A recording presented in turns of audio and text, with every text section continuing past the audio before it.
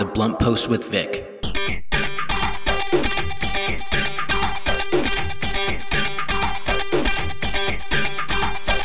Good morning, happy Monday, and welcome to The Blunt Post with Vic.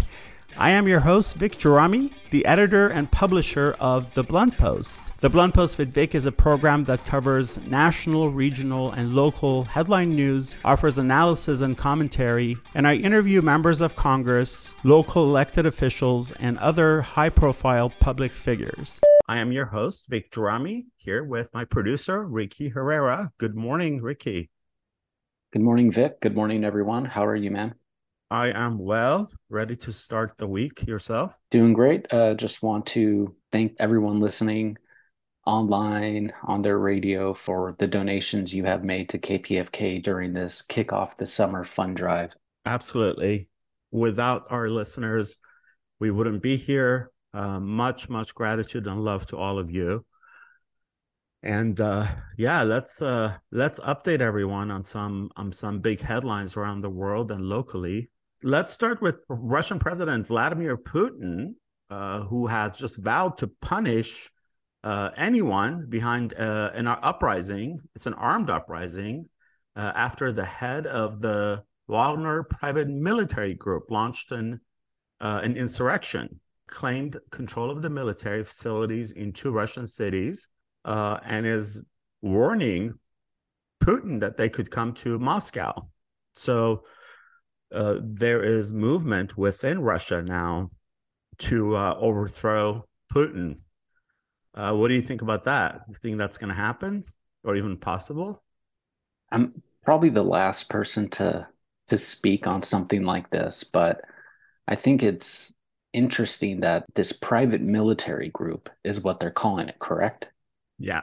Yeah. First of all, to try and go head to head with a nation like Russia, pretty blank and cool, particularly someone like Putin, who is not really considered a stand-up guy. But in terms of the success that can come from this, it's one of those wait and sees. I remember the coup that took place in Turkey a few years back, and that was shut down pretty quick, and a lot of those individuals were given death sentences. But yeah, it's tough to mess with a dictator or dictators, because Erdogan of Turkey is just like Putin. I mean, there have been successful coups in the past. You know, you go back to Castro back in the 50s and a few other ones, but I don't see this coming out on the side of humanity. Right. Okay. Well, speaking of humanity, I was really pleased to read this story, and I know that seemingly one would ask, why would I be excited about people being arrested? But let me just tell you the story. So just this past weekend, council member Nithya Raman and Hugo Soto Martinez were both arrested during a hotel workers protest near LAX.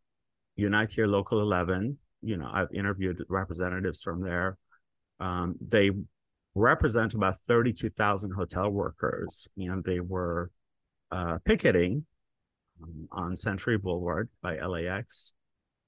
And to have two council members, high profile ones, be willing to be arrested brings a lot of publicity to their cause, because I'm a big supporter of unions.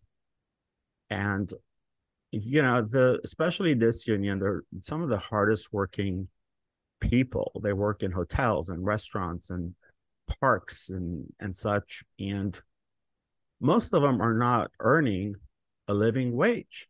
I mean, even working full time, most of them can't afford to live in the city of LA. So, and of course, these corporations, their bottom line is a lot more important. Their executives, their CEOs, their C-suite people are taking home 7-figure salaries, and yet they don't want to pay, or they claim they can't afford to pay more to their well, their front lines who are doing the hardest of it. So It takes away from their personal bottom line. yeah, of course. I mean, they need a second yacht or a new Bentley, that they're not willing to sacrifice. So, yeah, kudos to council members Rahman and Soto Martinez for standing up for United Here Local 11. I really like that, and Amazon, Starbucks, both of them, a lot of their employees are trying to unionize. Some have, and of course, we've heard of efforts to stop that. Starbucks keeps closing stores. Of course, the reason they bring is, public safety that they're closing, but not according to others who say that they're closing them because they're unionizing. So I'm behind unions and people making a living wage. I mean, our minimum wage alone is just absurd. And is that sentiment so hard to grasp? I mean, think about it. Mm-hmm. You literally just said I'm behind people who want to make a living wage. Mm-hmm. I mean, how effed up is that you even Well, have to say that? All yeah, right, I so mean, you would think. let me just give a friendly reminder to our listeners. According to we've talked about these figures in past shows, but according to a 2023 study, so a recent study by the UC Berkeley Labor Center, the state pays more than 68% of state employees represented by SEIU Local 1000. They pay them wages so low that they can't afford to support a family of two in California. I got a couple quotes from some of the people who were at the rally. This worker said it would be nice not to have to work 64 hours a week, but I have to work that much. She's a supervisory cook at a state prison.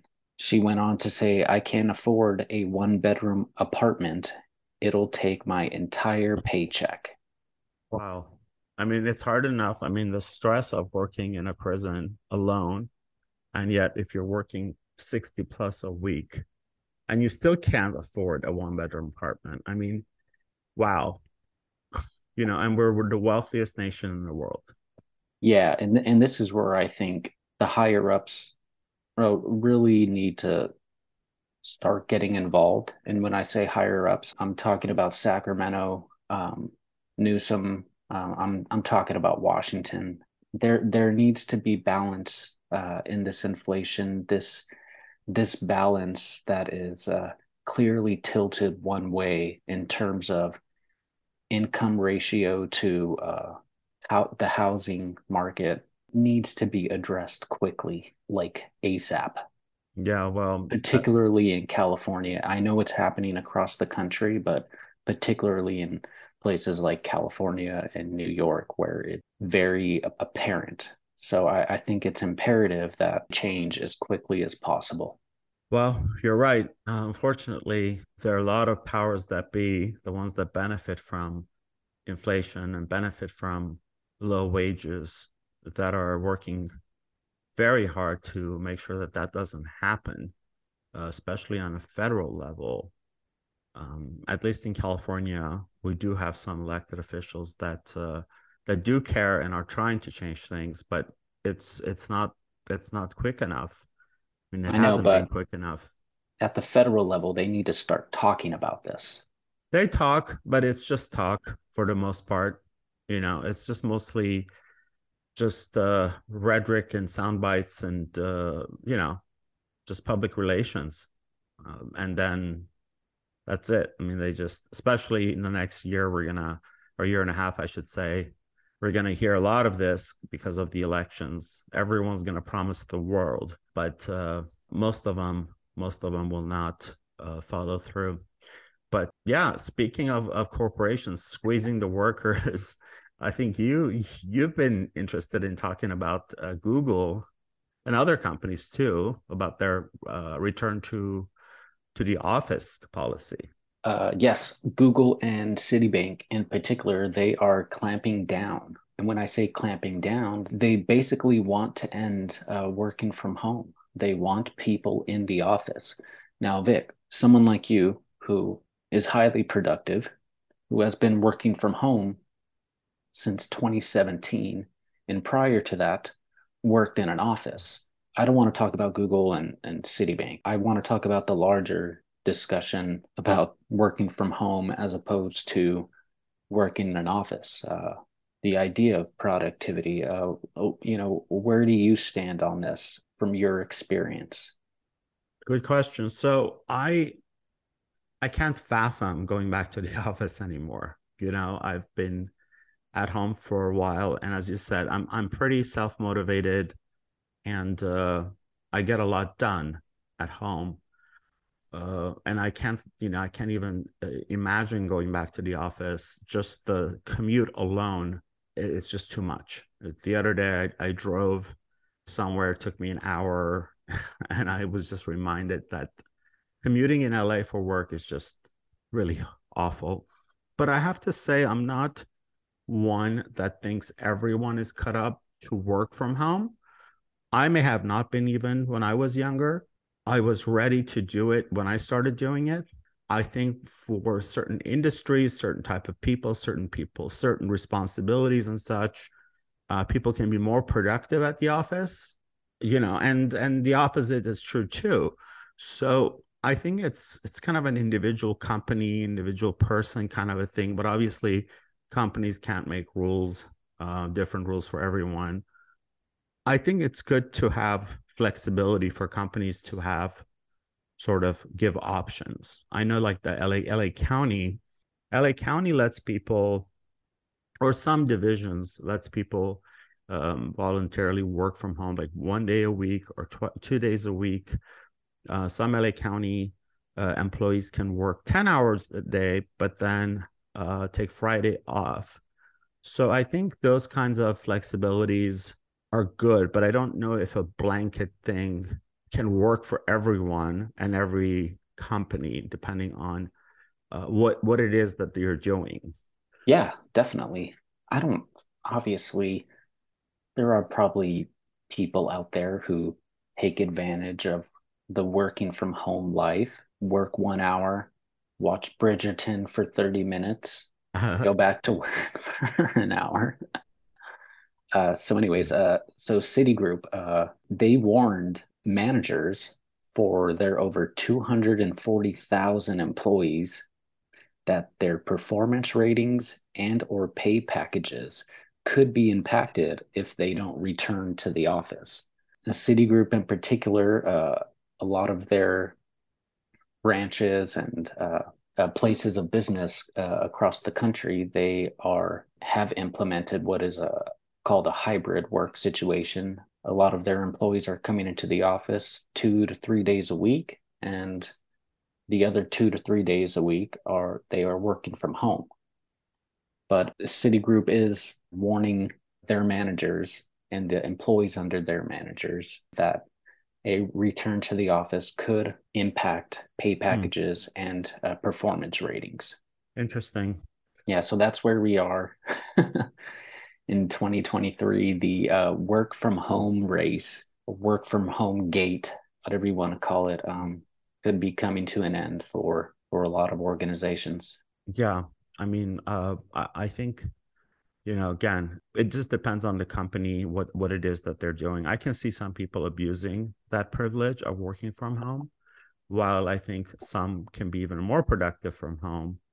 So my just wish is the companies are more flexible and give options, and then evaluate people, just see how they're doing. Did their performance go up or down, or, that kind of stuff. Let's end it talking about council member Curran Price.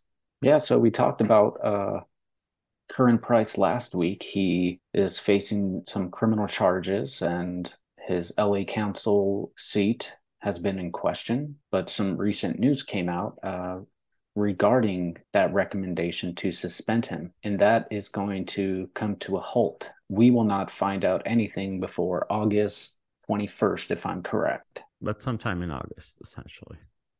Yes. To leave that seat, to leave that vote in limbo, I don't think it's the smartest idea. Not really fair to the Constituents, yeah. Well, it's called bureaucracy. So we'll see what happens. LA City Council's had quite a few scandals lately. I don't envy Mayor Bass for having inherited a lot of this and has to work through it, but she's doing a great job.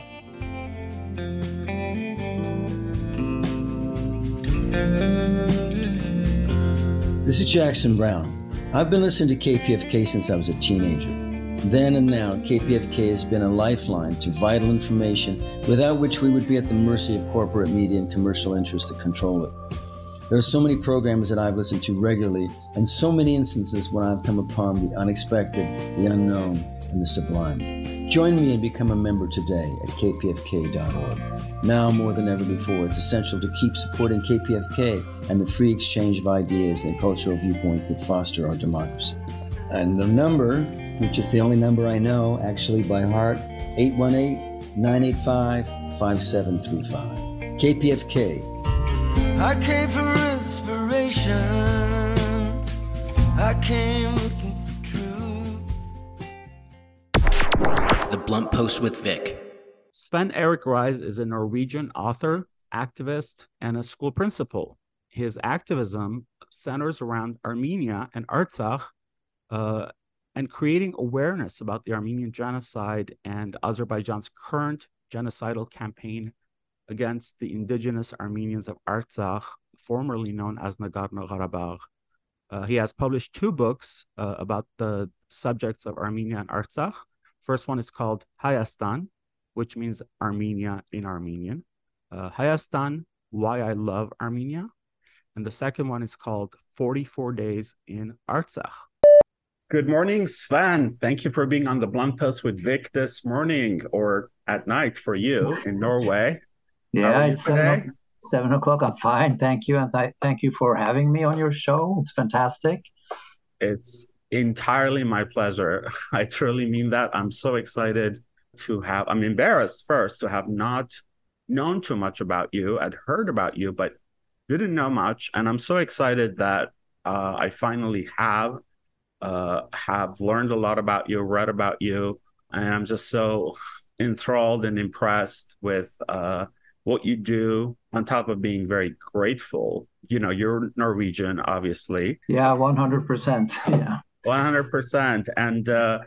And you know, you have a special kinship with the Armenians who are going through the hardest periods of our history, if you will, since the Armenian genocide, during a time when most of the world is either unaware or just apathetic to what's happening right now, since the 2020, when Azerbaijan and Turkey invaded the Republic of Artsakh, massacred over 5,000 indigenous Armenians, and the campaigns of violence and hate and disinformation that's followed, and up to now.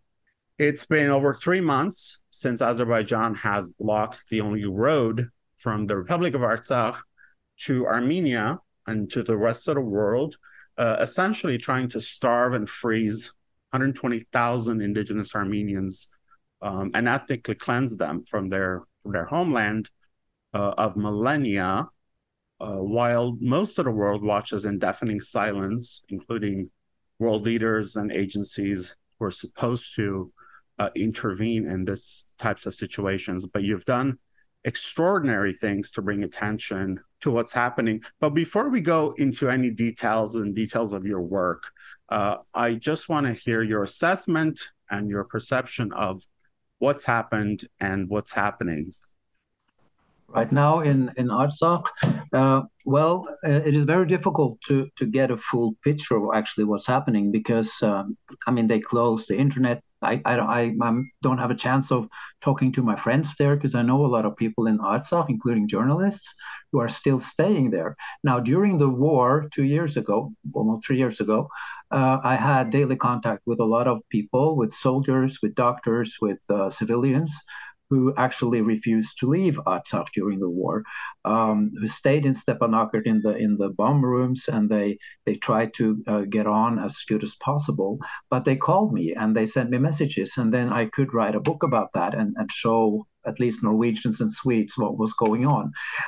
This time with the blockade, it's very difficult to get something straight out Armenians in Artsakh. So mostly I get this from people who have been there, or people from the Red Cross, and from Armenians who know, like you. And I'm shocked. In Europe, we're talking about boycotting Russia and Belarus, which I agree totally. We should boycott them on everything. But the thing is that we never boycott Azerbaijan. Now they refuse to let Russia and Belarus take part in the Eurovision Song Contest, which is a big event here in Europe. But Azerbaijan, oh yeah, you can participate. Even if we know that you cheat every year in order to get more points than you deserve, that's not the worst thing Azerbaijan does. But I mean, keeping 120,000 Armenians captured, not having medicine, not having food, seeing to that they starve. Now, this is one of the things that can make you call something a genocide. It's one of these levels that actually qualifies for a real genocide, according to genocide scholars. So this goes on. Now, we had this genocide from 1915, 1920, about that, and Azerbaijan is actually keeping it up. So this is really, really bad. I talked to a lot of politicians in Norway, and they pee their pants when I say that we should do something about Azerbaijan, because Norway has invested a lot of money in Azerbaijan in oil and gas. And now the European Union is buying gas and oil from Azerbaijan because we are boycotting Russia. And it's all really shitty. Even though, let me just interrupt you, some of it is Russian oil laundered through Azerbaijan. Exactly.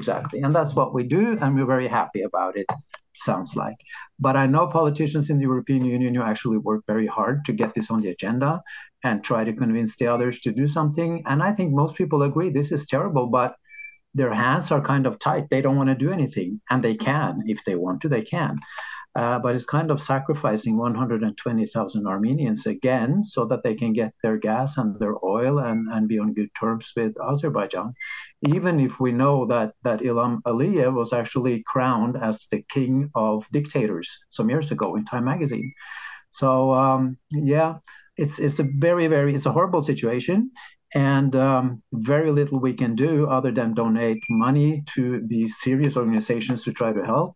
I know that trucks are coming from Armenia trying to pass the blockade, and they have to give some money under the table, so to speak, to Russian peace activists or peacekeepers to get that food through the corridor. And I think it's really, it sucks big time, really bad. Yeah, I'm glad you said it. It's really, people are starting to say that this is the continuation of the Armenian genocide, that the Armenian genocide didn't really end. It just had a little bit of a pause for a few decades, because when you look at Turkey and Erdogan and his regime supporting Azerbaijan and carrying this out, it's just another, part of their pan-Turkic ambition of ethnic cleansing and connecting not only Azerbaijan and Turkey, but all of the Turkic nations. It's really surreal, and I don't use that word lightly or frivolously. It's surreal to see this happen in 2023, and most of the world is just sort of either pretends they don't see it or make excuses as to why they can't do anything about it. This is The Blunt Post with Vic on KPFK 90.7 FM. I am your host, Vic Gerami, and you are listening to my interview with Norwegian author and activist Sven-Erik Ries. Let's go back to pre-invasion of Artsakh. Your first book, which is Hayastan, Why I Love Armenia. And for those that don't know, Hayastan means Armenia in Armenian. And you wrote that in 2018. I did, yeah. Let's talk about that and this inspiration. Yeah, well, what happened was that I had read about the Armenian genocide for ages. I'd been studying it. I went to Princeton to learn. I went to Amsterdam to different universities where they have genocide experts to listen to what they had to say, their lectures, and I was really interested because it all started off when my dad gave me the book 40 Days of Musadag. And now I was only 16 at the time. And it kind of triggered something that I thought, I need to know everything about this genocide, especially because the Turks deny it. I thought that was just horrendous. And I thought, how can they do that? And so when I started studying, I went to these different universities, studied history just to learn more about the genocide. But at the time, as Armenia was part of the Soviet Union, there was no way to go there. So all I knew actually in 2015 about Armenia was the genocide. And then some Armenians in Norway, because we have about 1,000 Armenians living here, they said that, okay, please remember it's the 100th commemoration day. 2015, 24th of April.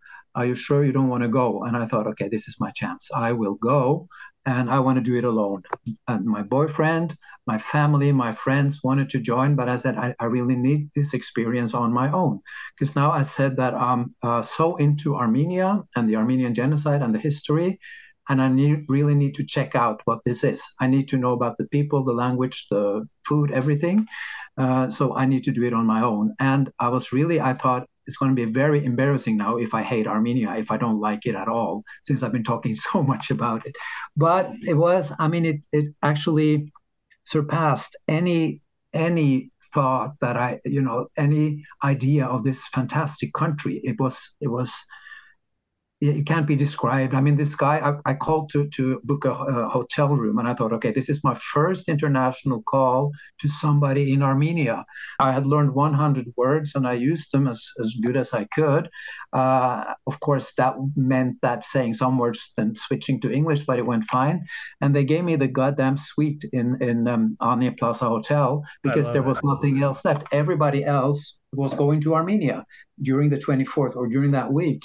And he picked me up at the airport. He served me Armenian bubbles, champagne from Karos Winery. And, I had a blast. I stayed for 4 weeks. Even in the middle of all this, a Turkish friend, I had a Turkish friend when I was little called Ergin. We went to school together, and I picked up Turkish words, and we had a lot of fun. And when he heard about me going to Armenia, he called me and said, "Are you crazy? Armenians lie about everything. This is terrible. You can't do this."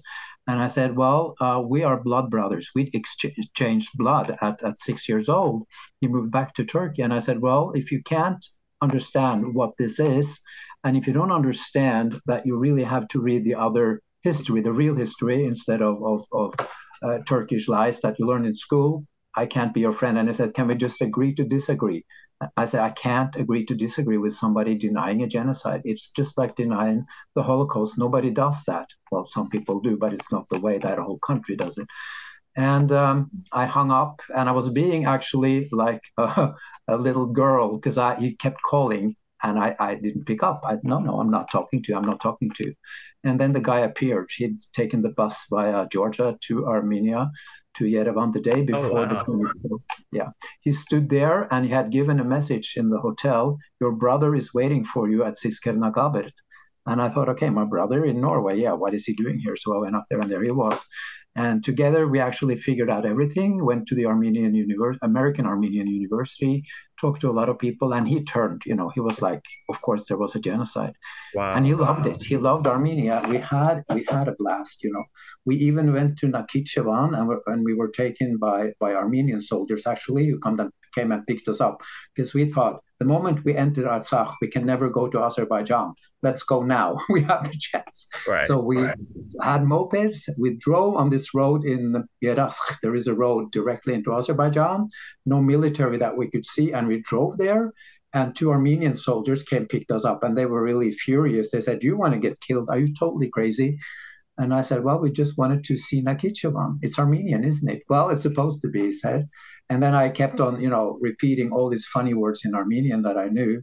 And he said, fine, you can go on, but never enter Azerbaijan again. So we did so many nice things, talked to many people. And this guy, of course, I was popular in Armenia. He was even more popular coming from Turkey, excusing his country for having done this. So yeah, it was just fantastic. And when I came home, this travel agency called me and said that you should take groups to Armenia because you could teach people a lot. And I said, well, actually, I want to keep Armenia to myself. But if you let me make the whole program, history, genocide, denial, wineries, okay, I will do it. So I took, during the last 8 years, I think between 12 and 15 groups of Norwegians. Yeah, it's been fantastic because they all love it. When they come back from Armenia, they're actually Armenian activists. We have so much contact. They talk to everybody. And well, the funny story is that they fell in love with Armenian wine because that wine is really special, and everybody knows that.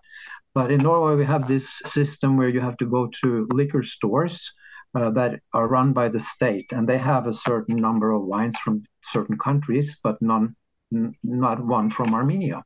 Right, so I told them, let's all go and ask for Armenian wine and see what happens. So we all went, and I kept calling every day to this customer service asking for Armenian wine.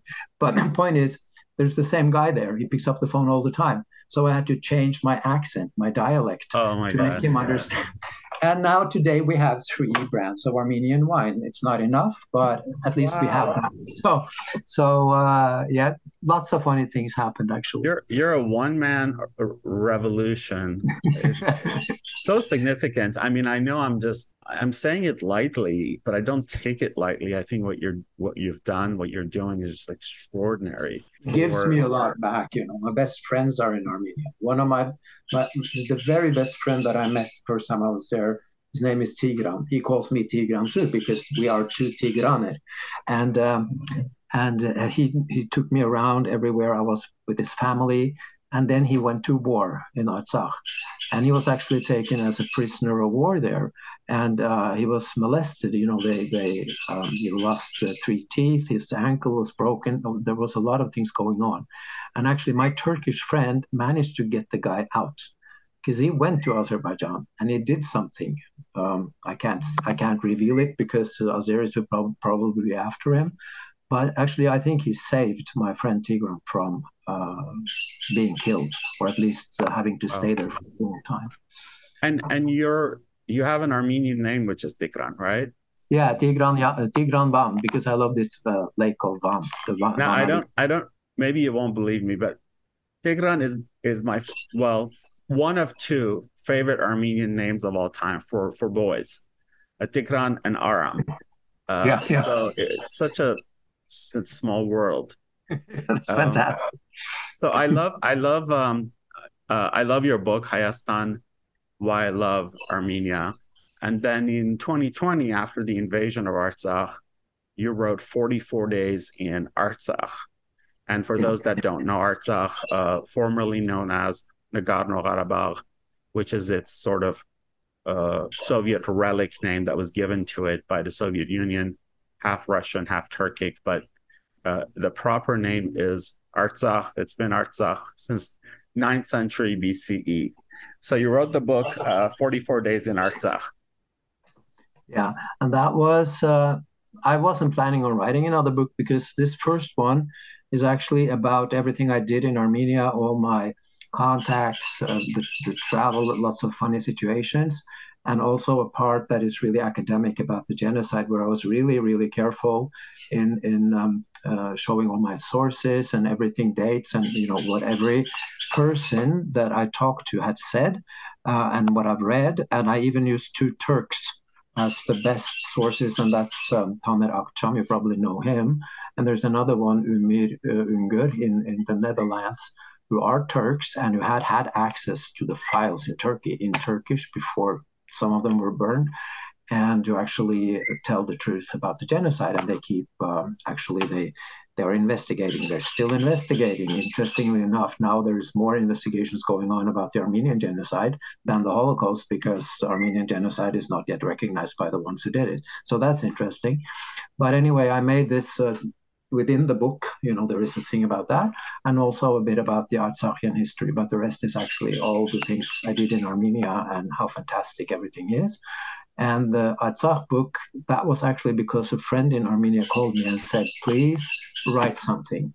I wrote articles in all the papers in Norway. And then I thought, well, why the hell? I have a week off from my work. I'll start writing, because they all called me. I got all the information, straight from what was going on. Even a doctor from LA called Tablian, I don't remember his first name, but he went voluntarily and he worked with soldiers. And he posted things on Facebook. And I said, can I use this? Because it was just fantastic. And he said, yeah, use whatever you want. So it is in the book. And other Artsakhians and other friends, soldiers, grandmothers, mothers. I had this campaign where I managed to raise $10,000, and I sent to mothers who gave birth during the war. I mean, people who had lost a father, or who had to flee from Stepanakert. And I had a contact there that actually handed them money and diapers and things they needed. And I saw that there was a lot of people engaged in it here in Norway, because $10,000 is a lot of money for me just on Facebook, So that's incredible, truly. Once again, this is the Blunt Post with Vic on KPFK 90.7 FM. I am your host, Vic Gerami, here in the studio with my producer, Ricky Herrera. And I've been interviewing Norwegian author and activist Sven-Erik. But let's just take a break, because we are in a fund drive and we need to raise some funds for the station, to ask you to support us, to ask you to stand for free speech radio, for this great institution called KPFK that's been around since 1959. It's listener-sponsored, commercial-free. So we ask you to go to kpfk.org, make a donation, help us during this fund drive, so that we can continue to bring you the kind of programming that you're accustomed to. Your interview with Sven is exactly the reason why we need to keep this station running. A simple donation, a large donation, it doesn't matter. What KPFK needs is to keep going forward, because this institution, as you said, has been around since 1959. And we are a listener-sponsored radio station, and we rely on our listeners to keep going. That's the bottom line. We don't want to do this, but it's a necessary. We're listener-sponsored radio. Thank you, kpfk.org. You can make a donation there. Check out some of the premiums if you like. But what we would like to think is the gift is KPFK. So please, kpfk.org, credit card, PayPal. Absolutely. We thank you in advance for your donation. And also thank you for the years of support that you've shown us. You have made it possible for us to bring you this kind of programming year after year.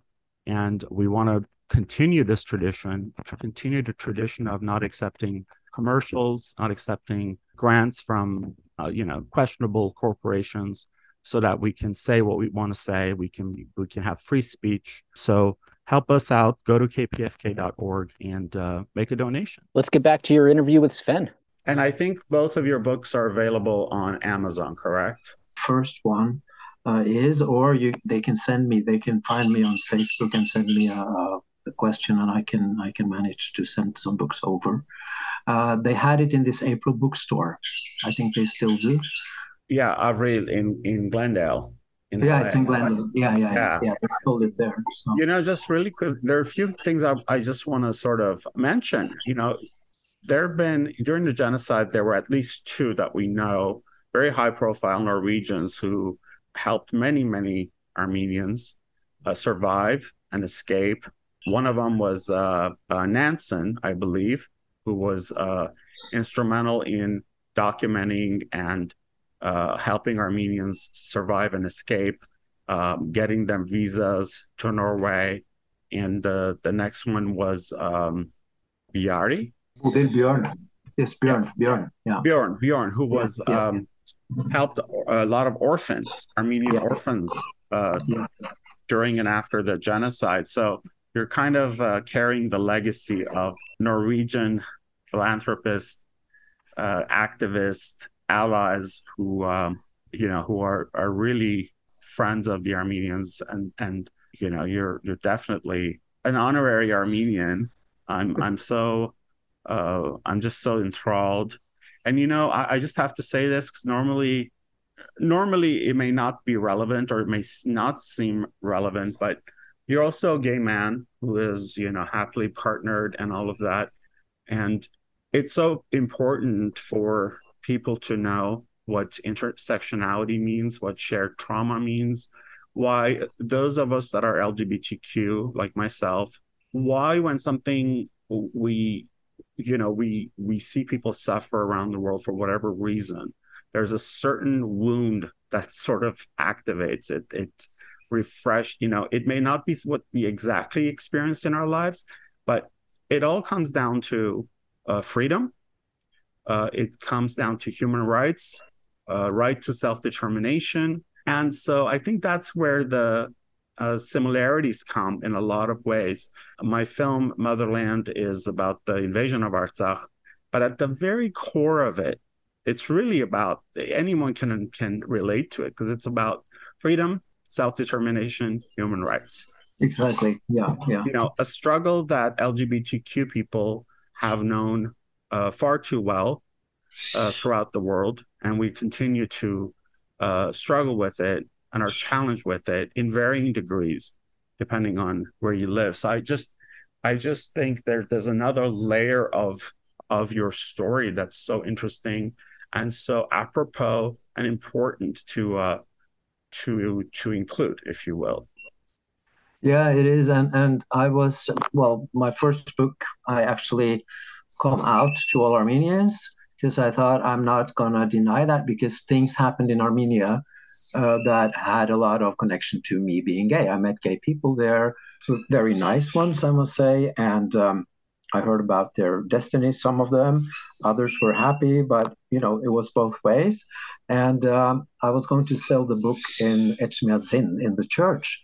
And they said, before we sell this book, we need that one of these people read it first to see what it contains. And I thought they're never going to sell that book, but they're selling it. And they're selling it like hell. Lots of people go. Are you serious? I'm serious. They're selling the book. And I was there last year and I thought, well, they probably hid it on the shelves. No, it was easily found. And I asked the women, I said, I wrote this book. Could you please have this on your cashier thing so that more people buy it? Of course. And they put it out there. So whether they skipped that chapter or whether they thought it was okay, I don't know. But of course, the book is not about all gay, but there is a chapter there saying that I'm worried about gays in Armenia because some of the people I met were really depressed. And the only thing they wanted to do was to get out of Armenia.